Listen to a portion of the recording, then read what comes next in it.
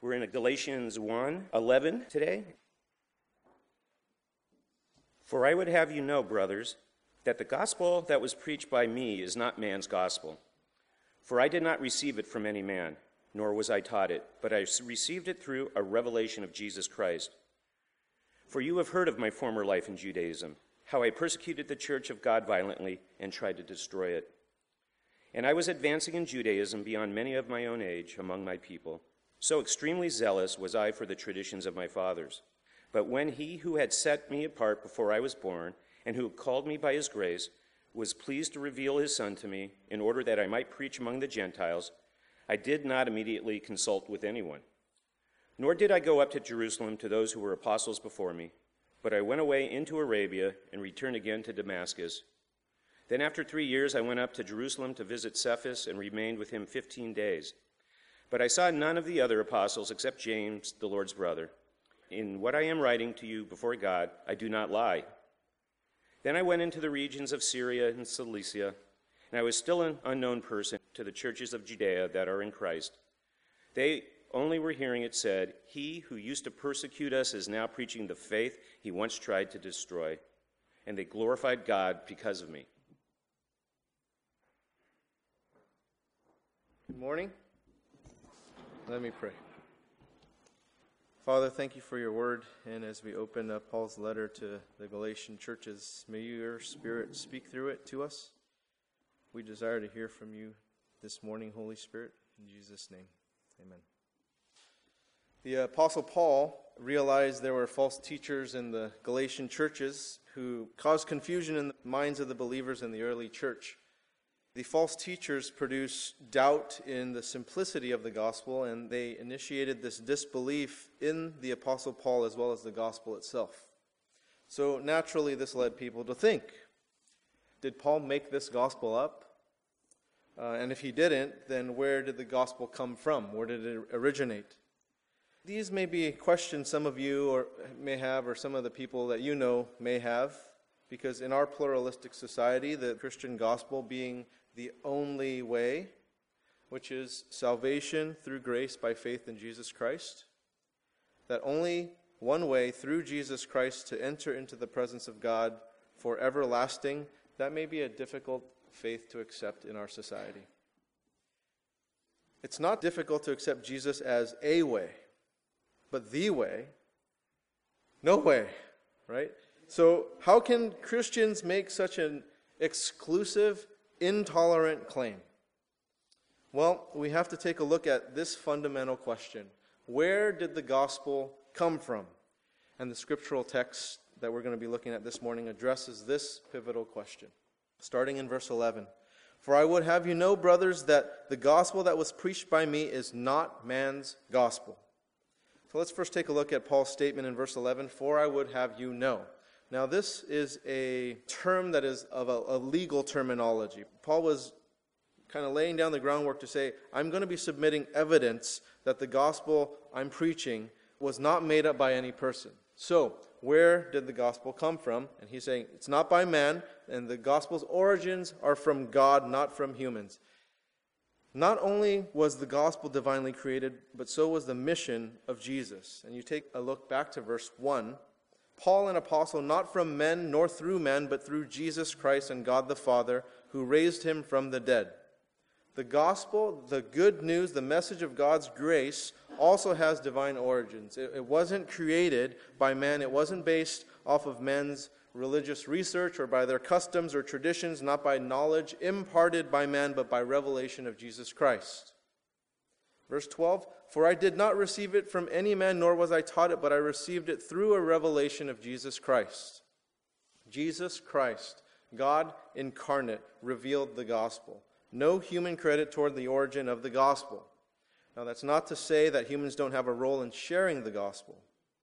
We as followers of Jesus have been given shares of ownership in the gospel and that we have a role in sharing the gospel. But the origin, the creation of the gospel has nothing to do with humans. It's all God, all of it. Paul had a role in spreading the gospel, but he had no part in its creation. It was given to us to share. Knowing the gospel isn't enough to change someone's life, though, is it? Paul had knowledge of it. He knew of the stories of Jesus' followers, of those who had died for their faith and trusted in the gospel. He was a rabbi. He was a member of the Sanhedrin, the ruling council of the Jews. He knew the scriptures, yet he could not see or understand the truth of the gospel until he met Jesus. And so it goes for people today. We can have all the knowledge in the world of the Bible, of the gospel, until we meet Jesus. None of it makes sense. It doesn't make sense. And you take a look at Paul or the Pharisees and the scribes in the Synoptic Gospels. So much knowledge of the Scriptures, yet not affected by the gospel of Jesus. And you take a look at people today. People who know the Bible to some extent, who have some knowledge of the gospel, yet there isn't any change. See, the gospel is more than knowledge. If you only have the information, you'll be like Paul prior to his Damascus Road conversion. You'll know a lot, but there won't be any transformation. Now, take a look at Paul's example before Acts chapter 9 and after Acts chapter 9. A completely transformed person was Paul after meeting Jesus. It's not like he gained more information or knowledge after meeting Jesus. He didn't go back to school and get a MDiv or something like that, right? He didn't do that. It's all that knowledge he had already had. It came to light. It opened his eyes. It all made sense after he encountered Jesus. He was able to see the nature, the heart, the character of God. And so it is for us. We may have all the knowledge and information about God, but until we encounter Jesus, it's not completely revealed to us. Your life won't be changed. And whatever sins have you captive, whatever compromises you live with, they will keep you in bondage until you encounter Jesus, the deliverer of sins. When the good news of the gospel remains knowledge and information, you may be good at being religious, you may be good at social justice, you may be good at going to church, you may be good at living a moral life.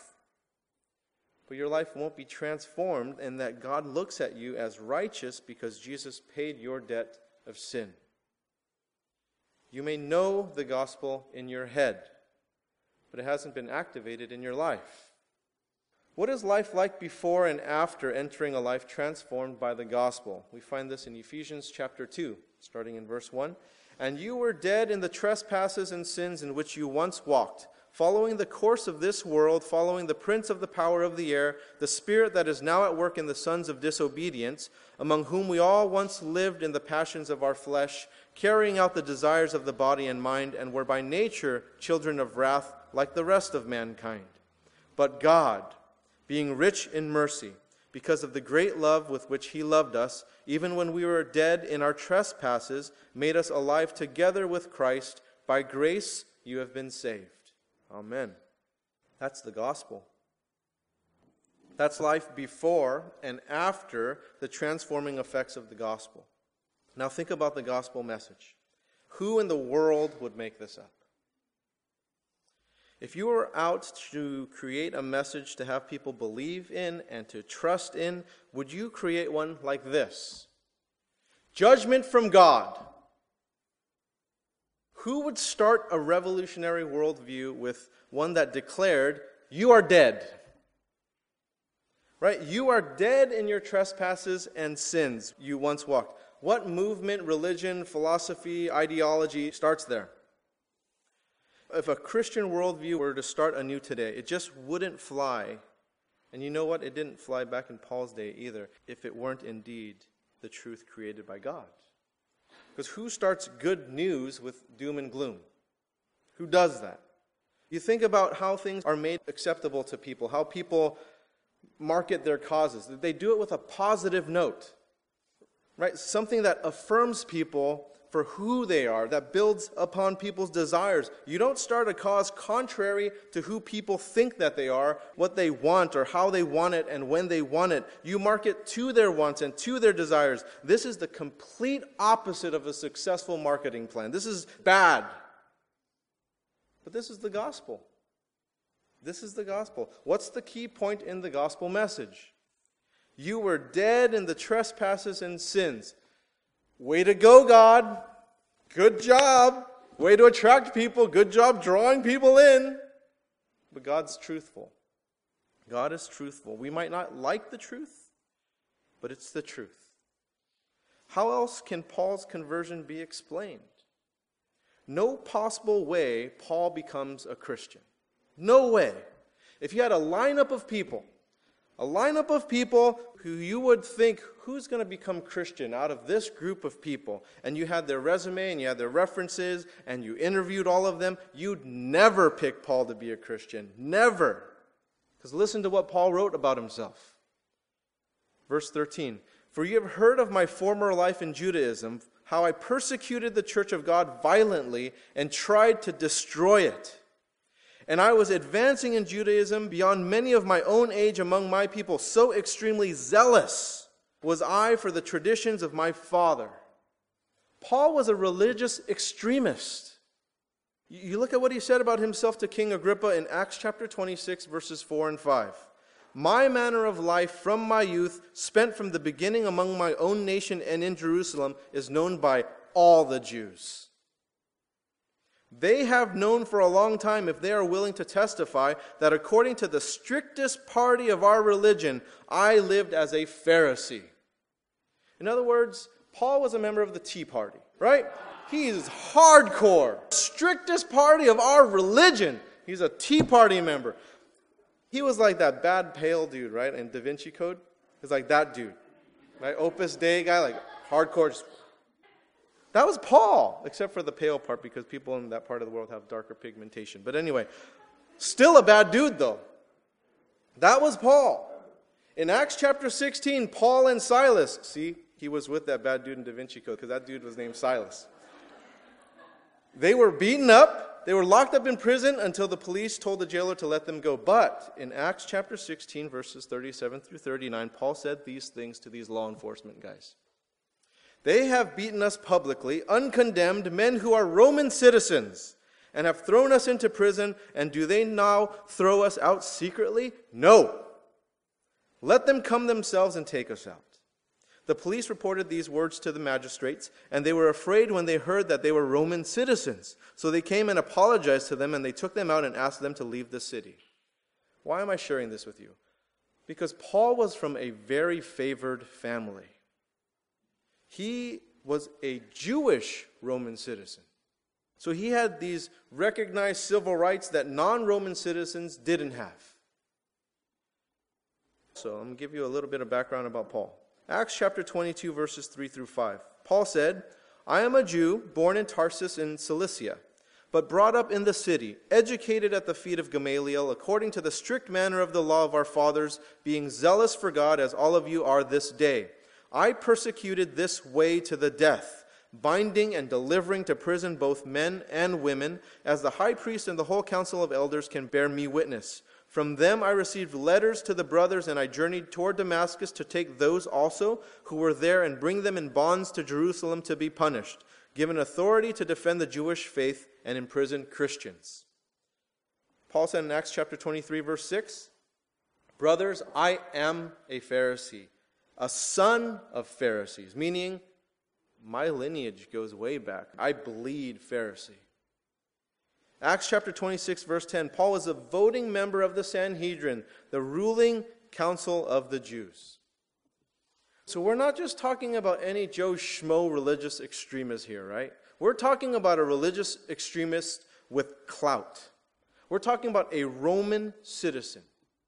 That if some Roman guy tried to get him and say, like, hey, you got to stop doing what? I'm Roman. Get out of my way. No one can stop this guy. A citizen of Rome, trained under one of the greatest rabbis in the law, Gamaliel, who was given the green light to persecute Christians to the death and imprison them by the Sanhedrin, the ruling council of the Jews. He comes from a lineage of Pharisees, and he was a leader amongst the Pharisees. This is an extremist of the extremist. He also followed the halakha, the Jewish law, which comes from the Torah, but also had these additional rules and practices that came from the rabbis and other customs and traditions. It was more of a biblical law found in the Torah, but it was more than that. It was the religious laws also consisting of Talmudic law and rabbinic law and the customs and the traditions by all these generations before them.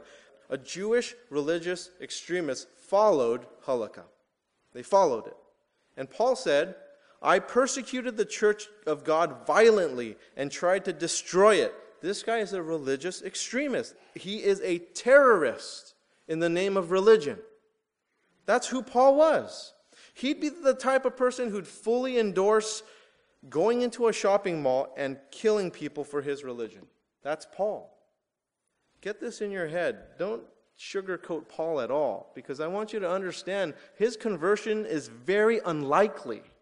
It would not happen. Because isn't that what he essentially did at the stoning of Stephen, the first Christian martyr? Wasn't he that same kind of a terrorist that says, yeah, go into a mall and shoot everybody? Paul was there as the voting member of the Sanhedrin at Stephen's death, and he witnessed the murder of Stephen. He was a religious extremist, a terrorist. He persecuted Christians to the death, binding and delivering to prison both men and women, and then he became a Christian. No one would pick Paul to follow Jesus, except Jesus. You think people wanted Paul on their side after condoning the killing of one of their friends? Think he'd be trusted after imprisoning their loved ones? Only by the grace of God. The gospel was not the creation of people, and the truth is so hard to accept for some, yet it's so clear in Paul's head, this is obviously not God. Do you know who I am?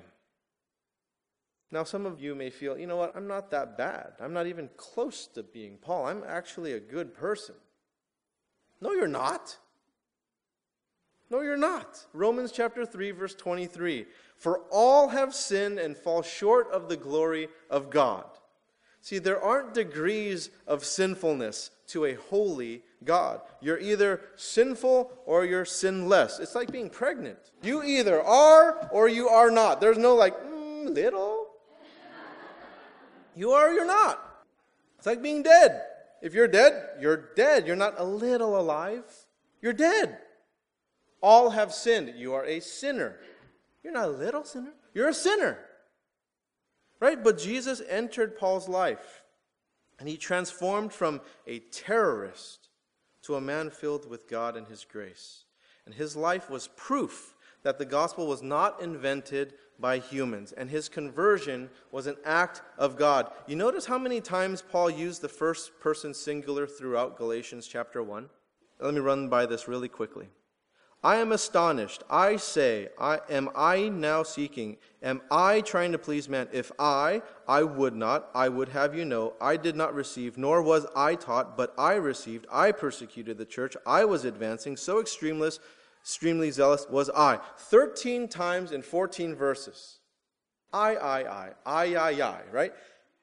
Now look at verse 15. This is awesome. But when he who had set me apart before I was born and who called me by his grace was pleased to reveal his Son to me in order that I might preach him among the Gentiles. But when God. Now here's the change in tone. You'll notice a change in tone. Before it was I. But when he. You can just see this smile come across, right? Everything changed for Paul when God converted Paul by his grace. If anyone wonders if they can be a Christian because you don't feel good enough, or maybe you're too proud to become one, just look at Paul's life. Look at the Apostle Paul. For whatever reason you may feel you just don't fit into being a follower of Jesus, look at Paul. A perfect example of God calling the most improbable person by his grace. And you can have all the excuses in the world. I. But when he, God changes everything. Everything is different. You can live contrary to God in rebellion to God, but when things change. Things change. When we share the gospel, let's not forget that God converts. We may think our answers or our life, our words, our actions, those are the things that bring people to God. Don't fool yourself. All right, let's not fool ourselves. God gave us the dignity to participate with him in saving people's souls, but it's when he enters. But when he enters the pictures, when lives are transformed. I love those three words. I can be messed up, imperfect, broken, dirty. But when he, the grace of God, you were dead in the trespasses and sins in which you once walked, but when he. Verse 16, I did not immediately consult with anyone, nor did I go up to Jerusalem to those who were apostles before me, but I went away into Arabia and returned again in Damascus. Paul went into a time of solitude, which gives support to verses 11 and 12, when Paul wrote, the gospel that was preached by me is not man's gospel, for I did not receive it from any man, nor was I taught it, but I received it through a revelation of Jesus Christ. He went to be alone with God. With his eyes opened, finally, the scales taken off, his understanding of the scriptures became clearer because knowing Jesus gave him so much more clarity regarding the things like messianic prophecies and the revelation of God's heart and character. Everything changed. His life's purpose, his understanding of the scriptures, it's all different now. And so he needed this time to reflect upon this newly found enlightenment, to meditate upon the scriptures he once thought that he knew. Because he was a member of the Sanhedrin. He thought, hey, I learned under Gamaliel. I know this stuff like backwards and forwards. I know this stuff. But now he needed to study the scriptures in light of Jesus Christ. To be alone with God without any distractions, to be silent with God and to absorb the gospel. He didn't immediately consult with anyone. See, he didn't go up to Jerusalem to talk to the apostles like Peter and all the other apostles that were there. He didn't talk to any of those guys. He wanted to be alone with God in Arabia. And he was alone with God for 3 years. Now, I find 3 years interesting because 3 years is the same amount of time that the apostles had with Jesus. So it has me wonder if he got what the apostles got in those 3 years hanging with Jesus. And those times of solitude and those times of silence that he was just being fed into by the Holy Spirit. Verse 18, then after 3 years I went up to Jerusalem to visit Cephas and remained with him 15 days. But I saw none of the other apostles except James, the Lord's brother. He only visited Cephas for 15 days, Peter. And he visited James, Jesus' blood brother, half-brother.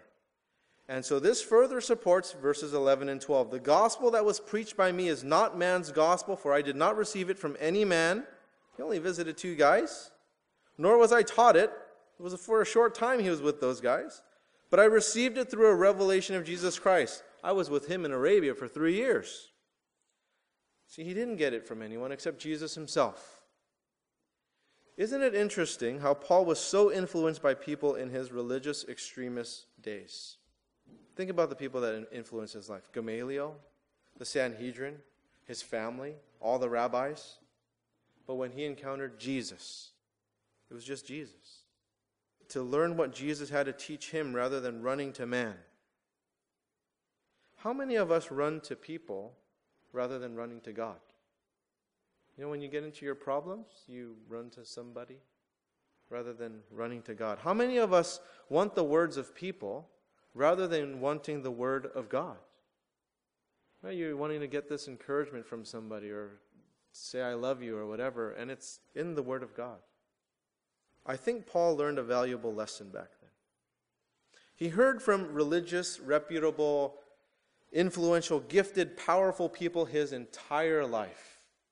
Right? He had a very influential family. They were Roman citizens. He had this background his entire life. Then he met Jesus. They all fell to the wayside. All of them just fell to the wayside. He just wanted Jesus.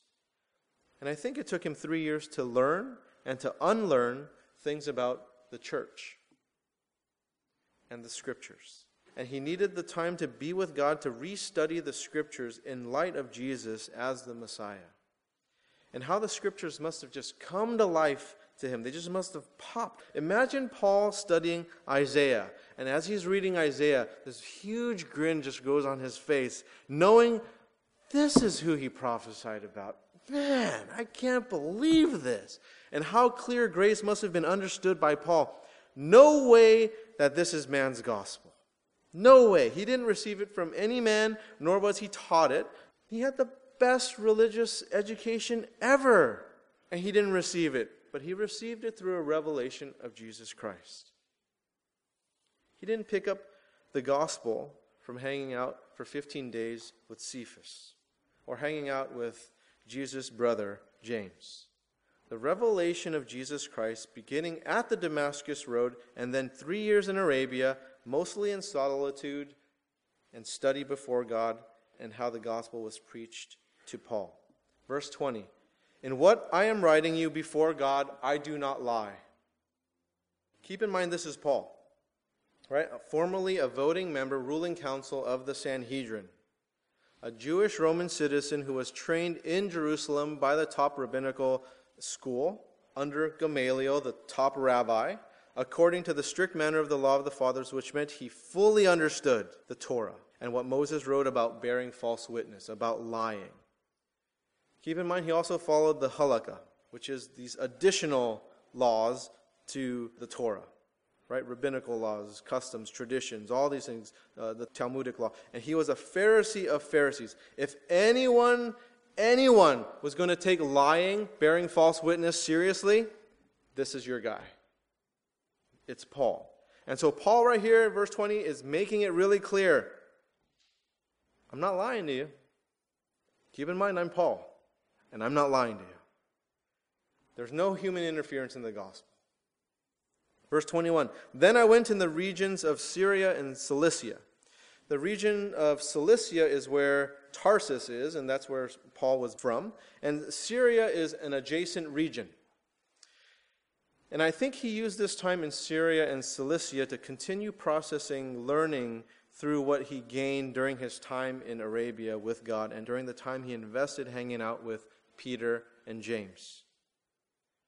See, Paul heard from one of Jesus' closest disciples, Cephas, Peter. And he heard from Jesus' own blood brother, half-brother, James. All the questions he must have had for them. Imagine these conversations. I mean, these are awesome conversations. Imagine this. 15 days with Peter, right?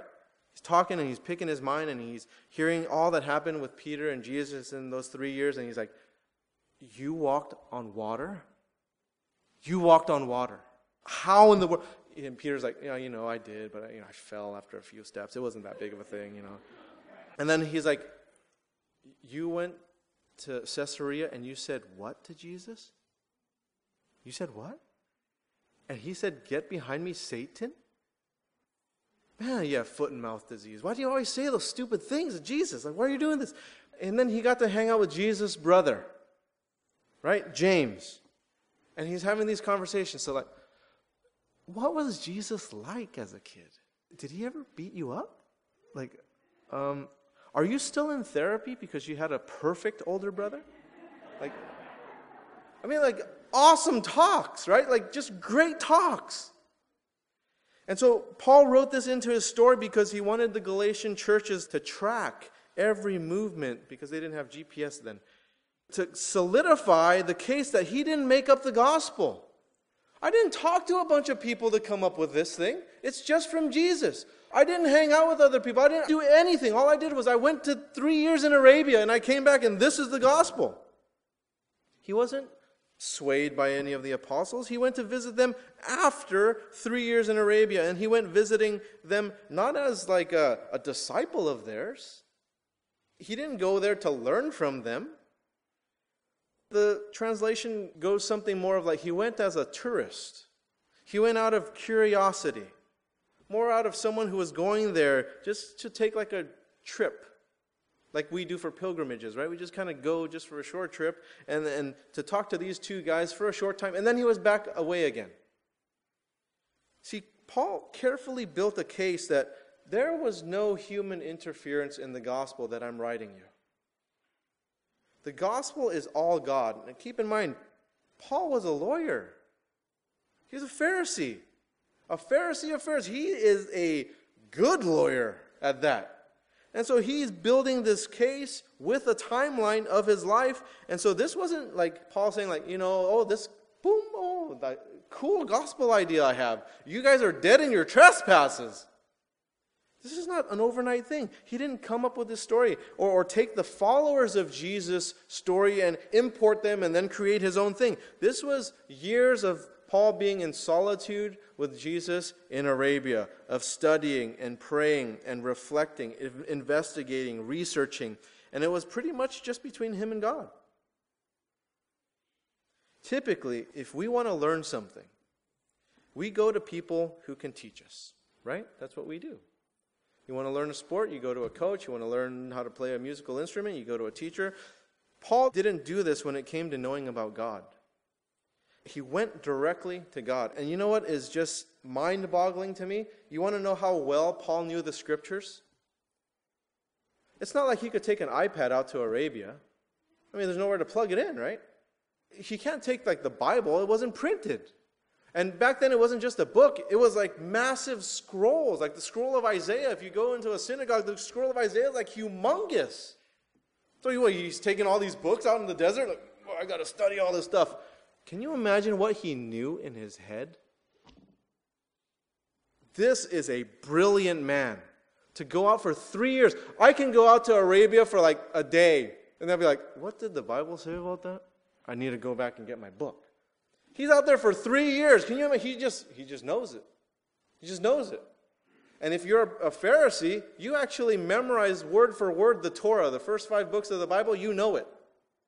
But I'm sure he knew more than that. And he's just like out there like quoting everything, like, 3 years long, no. I'd be done in like a day. And so you typically go to someone to learn something. He goes directly to God. This is what we typically do. This is what pastors do. Let me let you in on some insight. We network. When we want to raise funds for a building project or we want to do something like, fund our ministry, or I don't do this. I don't do this. I don't have the rich network people. But typically, we go to these networks and we try to network with the right people at the right time so that we can get in with something. Or we try to get in so that we can get more training from somebody that knows something more than we do. And we try to do all these things to try to get ahead. Right? So we network and we meet people and we talk to people and we try to rub shoulders with people who are influential and powerful and have resources and all this stuff. Paul had all of that and he didn't go to it. Is that crazy? He had it. He could just go straight back to the Sanhedrin or go to some of the people like that identified with Jesus and find out who was cool with Jesus in our circle of the Pharisees, and let's try to like change things within the Sanhedrin. Let's try to maneuver things. Let's try to manipulate things. Let's try to do stuff. He doesn't do any of that. He just goes straight to God. This is a man of faith. This is not a strategic man. That's not to say that that's not important, and it's not to say that community isn't important in our discipleship. But how many times do we run to people without running to God? Do you have questions about God? Are you angry with God? Go to Him. Talk to Him. He'd like you to look towards being in His presence more than going to look towards other people that know about Him, or books that are written about Him, or music that is sung about Him, or art that is about Him. Go to Him. Right? And those things can offer you a lot, but they pale in comparison to being in the presence of God. Sometimes I get concerned for our church because we have so many things going on. So many ministries, outreaches, small groups, community events. But when I look at Paul's life, it was so simple. It was a time of solitude that really drew him near to God. And I look at Jesus' times of solitude, and I look at Moses' times of solitude, all these great people of God who drew near to God. So I'm really concerned that in our fast-paced, technology-driven, hungry, immediate gratification world, we're going to lose out on the intimacy that God has for us because we're running right by it. We're just busy doing stuff. Ever notice that Jesus was never in a hurry? You never read in the Bible, and he ran. It's never. And he's never late for an appointment or anything like that. Like, oh, Lord, if you were here, my brother would not be dead. He's like, cries a little bit, and he's like, raise him from the dead. I'm never late. Never, And so you see how Paul was not hurried in his relationship with God. 3 years in Arabia. And so, like our church, sometimes you wonder, like, oh, we're not growing fast enough. We're not doing this fast enough. Chill out with God. It's all about the intimacy of God, right? It's all about building this intimacy with God. I don't think we have to do more church, because we do a lot. Considering the size that we are, we actually do a lot. I'm convinced that we need to hang out with God more. I think that's what we need to do. And I think people will notice something is different even if they don't know you. Right? Like they did in Paul. They didn't have like a picture of Paul like, oh, look at Paul. He's such a ugly guy, really. And they wouldn't know Paul if they walked right in front of his face. Like they don't know Paul. But they knew of Paul that this guy was a changed person. They heard that someone who used to persecute us and throw us in jail, he became one of us? That's nuts. I mean, this Jesus thing's real then, huh? And hopefully that is something our church is recognized for. People may not know us by face, but they know that people who come in here, they leave changed. Right? Like, I don't know the ministry staff there. I don't know the pastor. I don't know the elders there. I don't know anything. All I know was that brother of mine used to be addicted to meth and used to steal to feed his meth addict, and it's not happening anymore. He went in there and he came out changed. That people encounter God here. They don't just get church programs. They get God's presence. Verse 22, and I was still unknown in person to the churches of Judea that are in Christ. They only were hearing it said, he who used to persecute us is now preaching the faith he once tried to destroy. This has me wondering if somewhere along the line, Paul heard Jesus' words that Matthew recorded for us in Matthew chapter 5, verse 44. Love your enemies, bless them that curse you, do good to them that hate you, and pray for them which despitefully use you and persecute you. That he found out that there were Christians who followed Jesus' teachings here in Matthew chapter 5, verse 44, starting with Stephen, whom he condoned the murder of, and perhaps he sensed the love, the blessing, the goodness, the prayers from his interactions with Ananias, with Cephas, with James, all these guys. There's a ton of research about the dying influence of the Christian church. Maybe we focus too much on programming.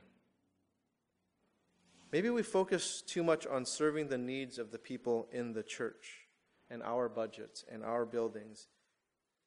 You want to see the least likely person become a follower of Jesus?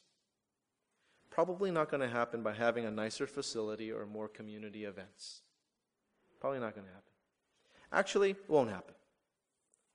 It's going to happen when we take Jesus' words to heart by loving our enemies, blessing them that curse us, doing good to them that hate us, and praying for them who despitefully use you and persecute you.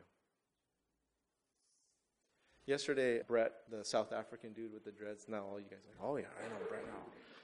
He wore this awesome shirt yesterday, and it was Osama bin Laden, and it said, bless them that curse you, or something like that. It had something like that, or do good to those who hate you, or something like that. It was in regard to that thing, and I was like, that's awesome. That's what it's about. It would be so great to see those who used to be hostile towards faith in Jesus come to faith in Jesus.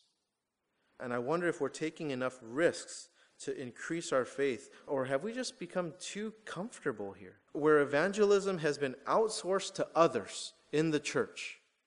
So we're like, oh, this person in our home group, he's the one that's better at this, or those ministry staff, or those elders, or those people, those are the ones that need to do those things.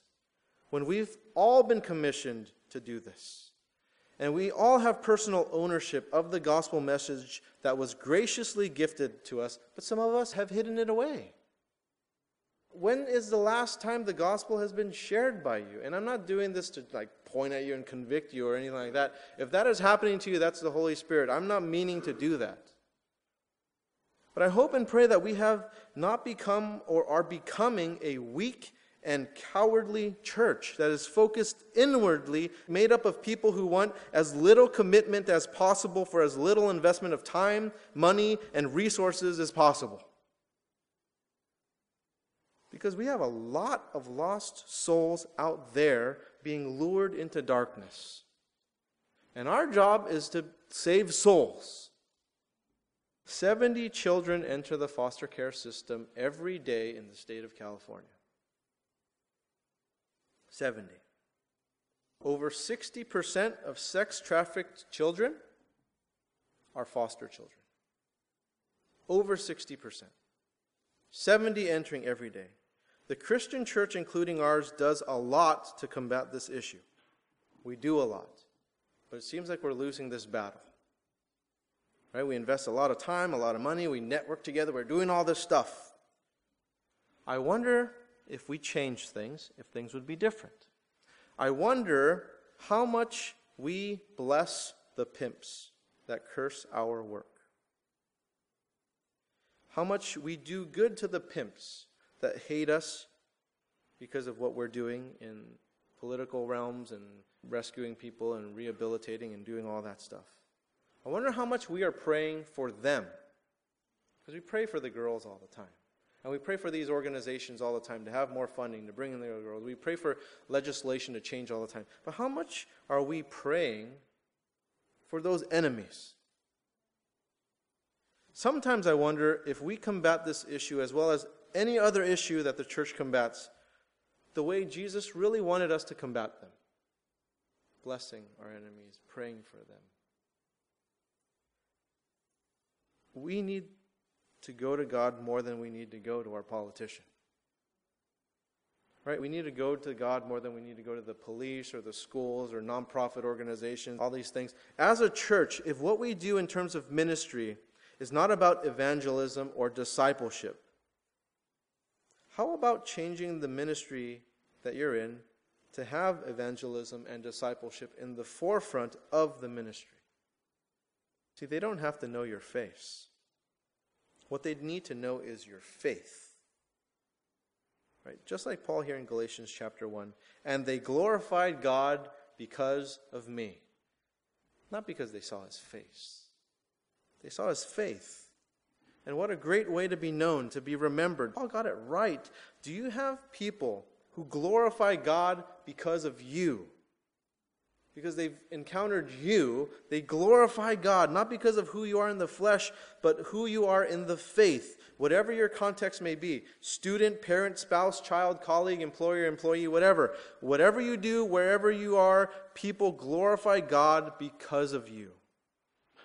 What a way to gauge the presence of the gospel in your life. Let's pray.